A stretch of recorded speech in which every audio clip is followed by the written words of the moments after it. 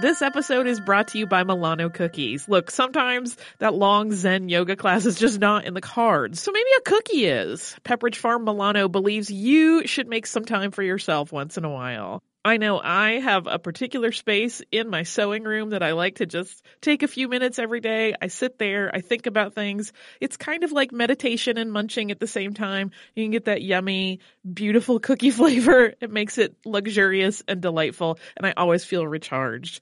Milano cookies are truly a treat worthy of your me time. They're delicate and crispy with luxuriously rich chocolate in the middle. You really want to keep these just for you. So remember to save something for yourself with Pepperidge Farm Milano. This is Dani Shapiro, host of the hit podcast Family Secrets. I hope you'll join us for some incredible conversations about family, identity, and what happens to both when the secrets that have been kept from us and the secrets we keep finally come to light. Listen and subscribe on the iHeartRadio app, Apple Podcasts, or wherever you listen to your favorite podcasts.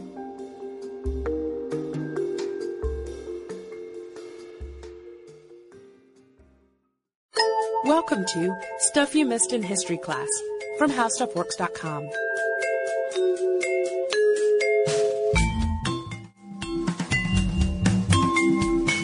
Hello and welcome to the podcast. I'm Sarah Dowdy. And I'm Deblina Chakraborty. And we have a few podcast regulars who we like to talk about. Queen Victoria, of course, seems to pop up in the most unlikely of episodes, as does Arthur Conan Doyle. Lord Byron had a little run there for a while, but P.T. Barnum may have the strangest record of all of those folks, I think. If an episode takes place in the 19th century, you'll often find P.T. Barnum somewhere in it, trying to buy something, trying to hustle someone. And once I learned a little bit more about his life, though, those regular appearances seemed a lot less unlikely, because in life he really was everywhere, buying odds and ends off of folks, cooking up hoaxes, entertaining celebrities, even running for state legislature. Today, of course, we think of P.T. Barnum as the great circus man, the guy behind the greatest show on earth, along with his cohort and former competitor, James Bailey. The Barnum and Bailey Circus, which eventually teamed up with Ringling Brothers Circus, became the premier circus in the U.S. So if you've seen one circus in the States, it's probably Ringling Brothers, Barnum and Bailey. But while Barnum helped to make the three-ring circus the massive spectacle we know today, he really didn't get into the business until he was in his 60s. For most of his entertainment career, Barnum ran a curiosity museum filled with waxworks, funhouse mirrors, and other strange stuff like taxidermy, hybrid animals. He also ran 10-in-1 shows, which we'll talk about a little bit more in a minute, and he managed menageries, and he just really promoted everything he did, earning the nickname the Prince of Humbug. Which it's interesting to point out here that humbug had the same meaning then as it does today, you know, being deceitful on purpose. But it also was the equivalent of what today we'd call hype. And I think that's really the point to remember when thinking about Barnum. He was a hype man. He was the Prince of Humbug. To the end. He really was. So Phineas Taylor Barnum was born July 5th, 1810 in Bethel, Connecticut. His father was kind of a jack of all trades. He was a tailor, a farmer, a tavern keeper, and as a kid, P.T. Barnum worked the farm but also showed his business streak pretty early. According to his New York Times obituary, he sold homemade molasses candy, which sounds pretty good, and gingerbread, and even some sort of moonshine he'd make called cherry rum. Not quite as appetizing as the molasses candy and gingerbread, I think. When Barnum was 15, his father died, leaving him to care for his mother and his 5 sisters and brothers. This started a string of jobs and moves to get away from manual farm work because he really disliked it. He worked in a general store, moved to Brooklyn, and came home to Bethel to open his own store at age 18. Then he got married at 19 to a local girl named Charity Hallett. He published a weekly paper called the Herald of Freedom in Danbury, Connecticut, and was arrested 3 times for libel. Gives you a little peek at his future career, too. But it was his 1835 move back to New York City at the age of 25 that really got him into show business. And compared to his later insistence on family-friendly entertainment, his first gigs in New York were considered, quote, low amusements. According to Timothy Guilfoyle in the Journal of the History of Sexuality. He'd run minstrel shows. He'd write ads for the Bowery Amphitheater in the very rough Five Points neighborhood. And he would talent scout there, too. He discovered acts like William Henry Lane, who was better known later as Juba, a black dancer who broke into the all-white minstrel shows. But Barnum's first really big discovery was an old woman named Joyce Heth. And Heth claimed to have been born in 1674, which would have made her 161 years old. But even more impressively, she claimed to have been the nurse for the young George Washington. She was blind and frail, but she'd smoke a pipe and tell visitors stories about Washington as a boy.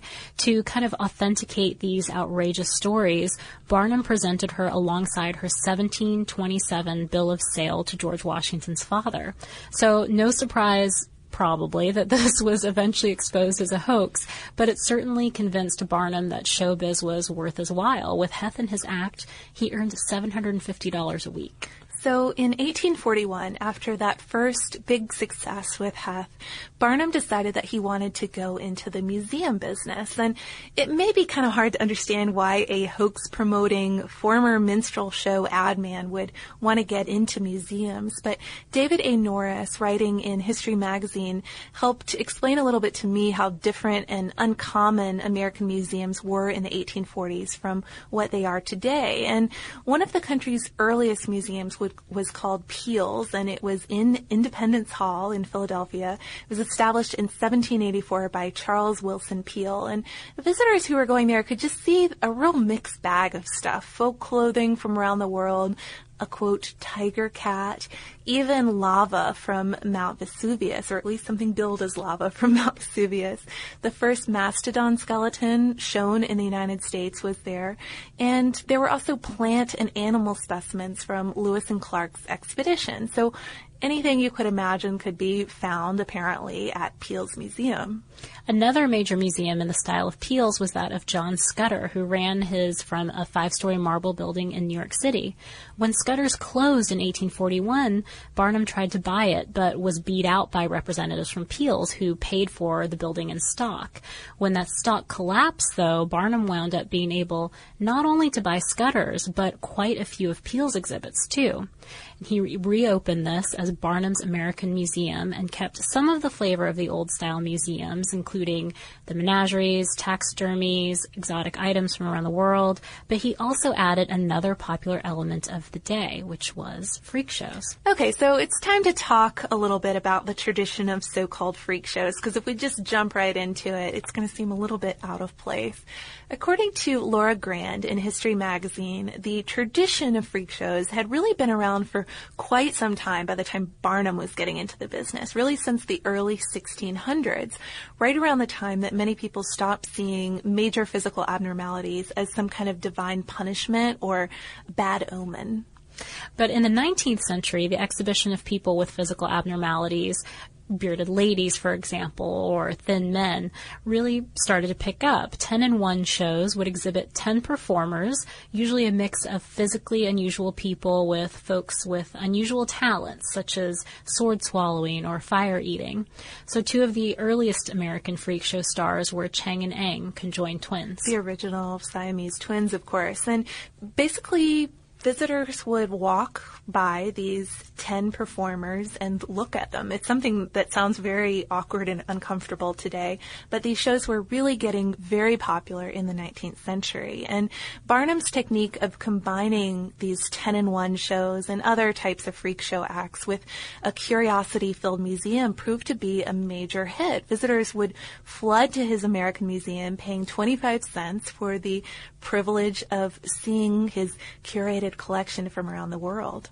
He billed the place as admission to everything, and in addition to his sideshow-type performances, he staged beauty pageants, cultural exhibits, and dramatics, like adaptations of Harriet Beecher Stowe's novels or those of Charles Dickens, who was incidentally a visitor. Hey, Holly, we have some exciting news. Yeah, I am wildly excited, and people will have another opportunity to watch me cry at art. Yeah, you sounded so calm, and it's not a calm situation at all.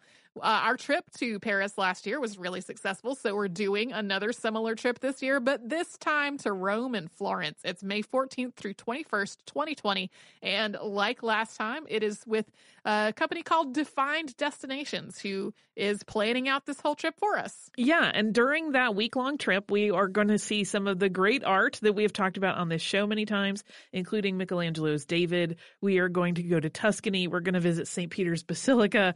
We are going to the Sistine Chapel. So it's going to be a fantastic trip. You can get the whole list of places that we are going and information about booking at defineddestinations.com. Scroll down to the Rome and Florence trip with stuff you missed in history class, or come over to our social media. We have posts about it there too. Hey listeners, I wanted to tell you about a new podcast from iHeartRadio called The Women, hosted by Rose Reed. It is a fascinating and deep dive interview show where Rose talks to changemakers and disruptors, and she finds out what really drives them. So she will ask each of them, what was your first stand, and how do you navigate success and failure? And really, what's the cost of fighting for others? These interviews are really personal, and they're candid, and sometimes they're a little bit crass, but they are always really enlightening. You can listen to these firebrands and take away lessons that will help you navigate your own life and forge your own path. The debut season includes women like Valerie Plame, the former CIA agent who is now running for Congress, and whistleblower and pediatrician Dr. Mona Hanna-Attisha, who exposed the Flint water crisis and became the center of a swirling amount of problems, and the legendary Buffy St. Marie, 60s songwriter and activist. I have personal interest in this show because I adore Rose and I executive produce it, and I think you're really going to enjoy the way that she gets into these conversations that feel like two friends talking, and they are an absolute delight. So subscribe to The Women on the iHeartRadio app, on Apple Podcasts, or wherever you get your podcasts. So the museum was open 6 days a week, 15 hours a day. He was a real modern businessman. I mean, I even think that admission to everything sounds kind of like a slogan you would hear today. But while many sideshows at the time featured adults-only entertainment, Barnum was really big on bringing the whole family. And once the whole family was there, though, he would hustle them through the exhibits by displaying a large sign in the back labeled egress. And so people would wonder, what's an egress? You know, it's just beyond that door. I need to go see. And then once they'd get there, they'd realize, oh, egress is just another word for exit, and they'd have to pay if they wanted to get back in again. The museum's first big hit was the Fiji mermaid, supposedly caught by a Japanese fisherman. But this was really just a hoax personally engineered by Barnum. It was a monkey's body sewn onto a large fishtail. Other attractions over the years included a giant python and electric eels, an albino beauty, the wild boy, who is an exceptionally hairy child, Pharaoh's chariot wheel, Rosa Richter, the human cannonball, Annie Jones, the bearded lady, Isaac W. Sprague, the American human skeleton, Crau Farini, the missing link, the wonder of the world, who was an armless man who used his feet to do tricks like firing a pistol or playing an instrument. In 1861, Barnum even added a white whale to his menageries. Pipes would supply it with fresh seawater. And he'd also include hoaxes of hoaxes, like the fake version of the already fake Cardiff Giant we discussed in our historical hoaxes episode from last summer. After Barnum's offer to buy the real fake giant was turned down, he just made his own and started saying, well, that one is fake. I have the real one. I think ultimately he was sued and the judge ruled both of your giants are fake. This is a non-issue. Barnum himself was also something of an attraction at his museum, much like Madame Tussauds was at her waxworks. He was fairly striking, 6'2", balding. He had blue eyes and a giant nose and a pot belly, and was always there, always roaming around if he wasn't out looking for new curiosities to bring to it. Barnum's real name maker, though, was his own distant cousin, Charles Stratton, and we'll talk a little bit more about Stratton's life later, maybe in a different episode. He and Barnum went from being manager and child performer to being business partners and lifelong friends, but Stratton's appearance as General Tom Thumb introduced Barnum to really new heights of fame. Stratton, who was a little person 25 inches tall when he was discovered by Barnum at age 5, was trained to sing, dance, and do comic impressions. He was a natural ham and an actor and met folks like Abraham Lincoln and even Queen Victoria. There she is again. We need to start keeping a tally here. But Barnum had ambitions outside of the museum, even though Tom Thumb made him a huge hit in this world. According to Encyclopedia Britannica, he wanted to be an impresario, too, and he recruited the Swedish soprano Jenny Lind to make that happen. She's somebody who appeared in our Hans Christian Andersen episode. She was his celebrity crush, essentially. Even though Barnum hadn't ever seen Lind, hadn't ever heard her sing, he latched onto her, decided that she would be his ticket to the real big time, and publicized her as the Swedish Nightingale. He publicized her so successfully that 40,000 people were waiting for her upon her arrival in the United States. She toured for about 9 months to sell out shows and really became one of the earliest marketing sensations, too. She had all this tie-in merchandise connected to her, like a Jenny Lind bonnet, a Jenny Lind porcelain set, all sorts of things that are easy to imagine today, but were fairly unusual at the time. Barnum also got into politics. He served twice in the Connecticut legislature and as mayor of Bridgeport, where he was an especially strong opponent of racial discrimination and of prostitution. In 1848, he became a teetotaler, hiring undercover detectives to patrol his museum for anyone who could be maybe sneaking in a drink. Or just any low people. He was very concerned about them potentially being in his museum. Kind of odd considering his earlier showbiz career. Exactly. When he got into real estate in the 1850s, he'd even have leasers or buyers sign covenants banning the use of liquor or tobacco on the property. He even eventually made his performers swear off alcohol and ran a temperance play at the museum for 100 shows. So to mark all of his achievements in life at this point in politics and the business world, Barnum decided to build a palace. And you can't imagine somebody like Barnum building a little understated house, but this really was a palace. It was on 17 acres in Connecticut. He called it Iranistan, and the inspiration for the building was Brighton's Royal Pavilion, which I saw when I was in 9th grade, I think, and you can look up a picture of it. It's pretty elaborate. Anything that it's the inspiration for would be pretty elaborate too, I'd imagine. He entertained big names there too, people like Mark Twain, Horace Greeley. But in 1857, Barnum's luck started to turn. The palace burned down, which started a chain of misfortune that eventually drove Barnum, coincidentally, into the circus business. He lost his money, though, through bad investments in a clock business and saw his museum burned down twice.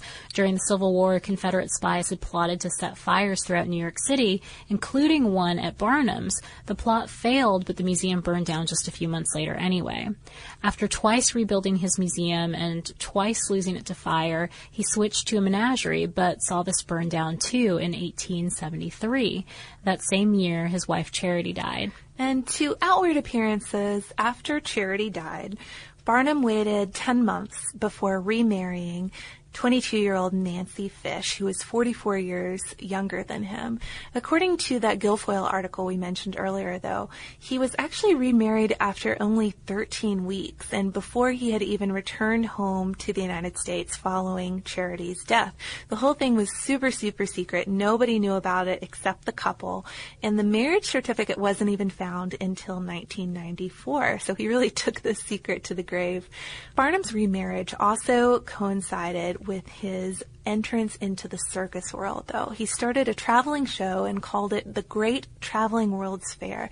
It was really bigger than most of the circuses of the day, and Barnum would even arrange, it was so big, in fact, that it would have to be way on the outskirts of town, so Barnum would arrange these excursion trains so that people in cities could easily come to his show. He could just shuttle them back and forth and get more customers that way. In 1880, he merged with the Great London Circus, Sanger's Royal British Menagerie, and the Grand International Allied Shows, and later became the Barnum and Bailey Circus, better known as the Greatest Show on Earth, which we talked about in the intro. Barnum, of course, didn't invent the modern circus, but by working with Bailey, he helped make it the giant, really spectacular event that we know it as today, rather than the sort of small-time entertainment it was in the past. Exactly. And Barnum's 1882 purchase of Jumbo, the African elephant, also helped to make this act a hit, really helped to make the Barnum and Bailey Circus get off the ground. Jumbo is another subject we're going to save for later. He has a pretty interesting story, but he was popular enough that his name caught on as a term for Jumbo, really, really big. That's just a little hint of how crazy Jumbo's ultimate story is, though. The Prince of Humbug stayed devoted to self-promotion to the end, too. In 1884, he moved his autobiography into the public domain because he was more concerned with attracting readers than making money off of it. In 1891, at the age of 81, and clearly dying at this point, he had a New York obituary published ahead of schedule so that he could read it and enjoy his own hype before he passed away. So P.T. Barnum died April 7th, 1891 in Bridgeport, leaving most of his estate to his sole grandson. And aside from his circus legacy, of course, I think Barnum is probably most famous for a quote that he likely never said. And that's, of course, "There's a sucker born every minute." We might have mentioned that in the Cardiff Giant episode. How do you find a new way forward when suddenly you have to, ready or not? All 4 of my kids are grown and out of the house. And I was chucked out of a 25-year career. Super fun. Our lives have changed direction. So now what do we do? What's the first move when you have no idea where you're headed? For us, it was starting the Road to Somewhere podcast. And we still don't really know where we're going, but every one of our episodes takes us someplace a little different. It's super exciting, but if we're being honest, it can also get a little scary. Because maybe you're relocating. Or having your first baby. Or leaving a relationship. Just starting. Or just starting over. No matter what the change you're going through, the question is really the same. How do we get fearless when we feel uncertain? I'm Lisa Oz. And I'm Jill Herzig. Join us as we navigate our own big life changes on our podcast, The Road to Somewhere. Listen to The Road to Somewhere on the iHeartRadio app, on Apple Podcasts, or wherever you get your podcasts. One quote that might suit him a little better, though, and one that he really did say, is that people, quote, appear disposed to be amused even when they are conscious of being deceived. And he got a lot of flack for some of his deceptions. I think he was pretty frank about them in his autobiography. But he stuck by it to a certain extent, revised some things in his biography, but was fairly open about the deceptions he had committed and how he did them and how it was all just in good fun if you still enjoyed the show. And according to his biographer, Candace Fleming, when he was asked whether he wished he had done something more important with his life, he said, quote, "Amusement may not be the great aim of life, but it gives zest to our days." So that's it for P.T. Barnum, but we're not going to completely close out this story yet because if you haven't picked up already with all these hints about Jumbo and Tom Thumb, we'd really like to talk more about some of P.T. Barnum's famous acts, whether elephant or man. And I think that'll give us sort of the other side of the story too, because of course today something like freak shows, you don't even want to call people freaks or mention freak shows. I mean, it's an uncomfortable term, but we're going to look a little bit about the performers and whether they were taken advantage of or whether they made fortunes out of it, or maybe sometimes both. I think it'll be fun. But before we give too much away on that, I think we should go ahead and move on to listener mail. We have a card here from listener Steven, and he says he's been listening since serving as a Peace Corps volunteer in South Africa, and that he'll forever link part of his service to Stuff You Missed in History class. And he relates a story about a village that he was serving in, and he says that they're known for their beautiful beadwork, bright geometric patterns, and generally being amazing.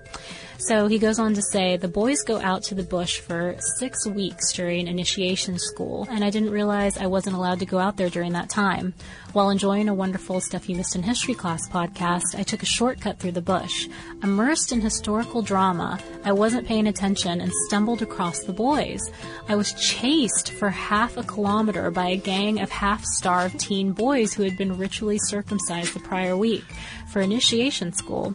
When they finally caught me, they wanted to swap music on their phones. Next time you get too engrossed in history, be careful you don't get chased by a bunch of music-loving, semi-naked teen boys.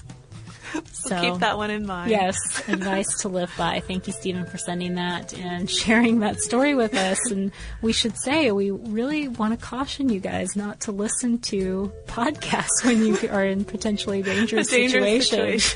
Yeah, I mean, you really need to pay attention in certain scenarios. But thank you for sending that. And if you have other tidbits to share with us, stories of what you do while you're listening to the podcast, or even just suggestions for us, maybe P.T. Barnum related, maybe otherwise, you can write to us. We're at historypodcast@discovery.com, and you can also look us up on Facebook, and we're on Twitter at Missed in History. And we have a lot of sideshow type articles, including how sword swallowers work. You can find that one by searching for sword swallowers on our homepage at www.howstuffworks.com.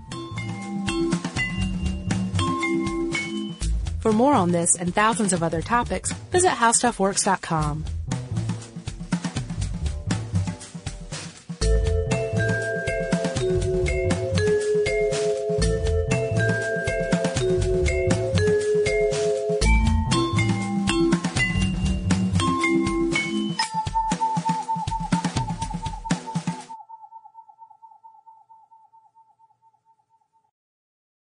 The richest, most powerful place on earth. A fiction podcast. Tumen Bay.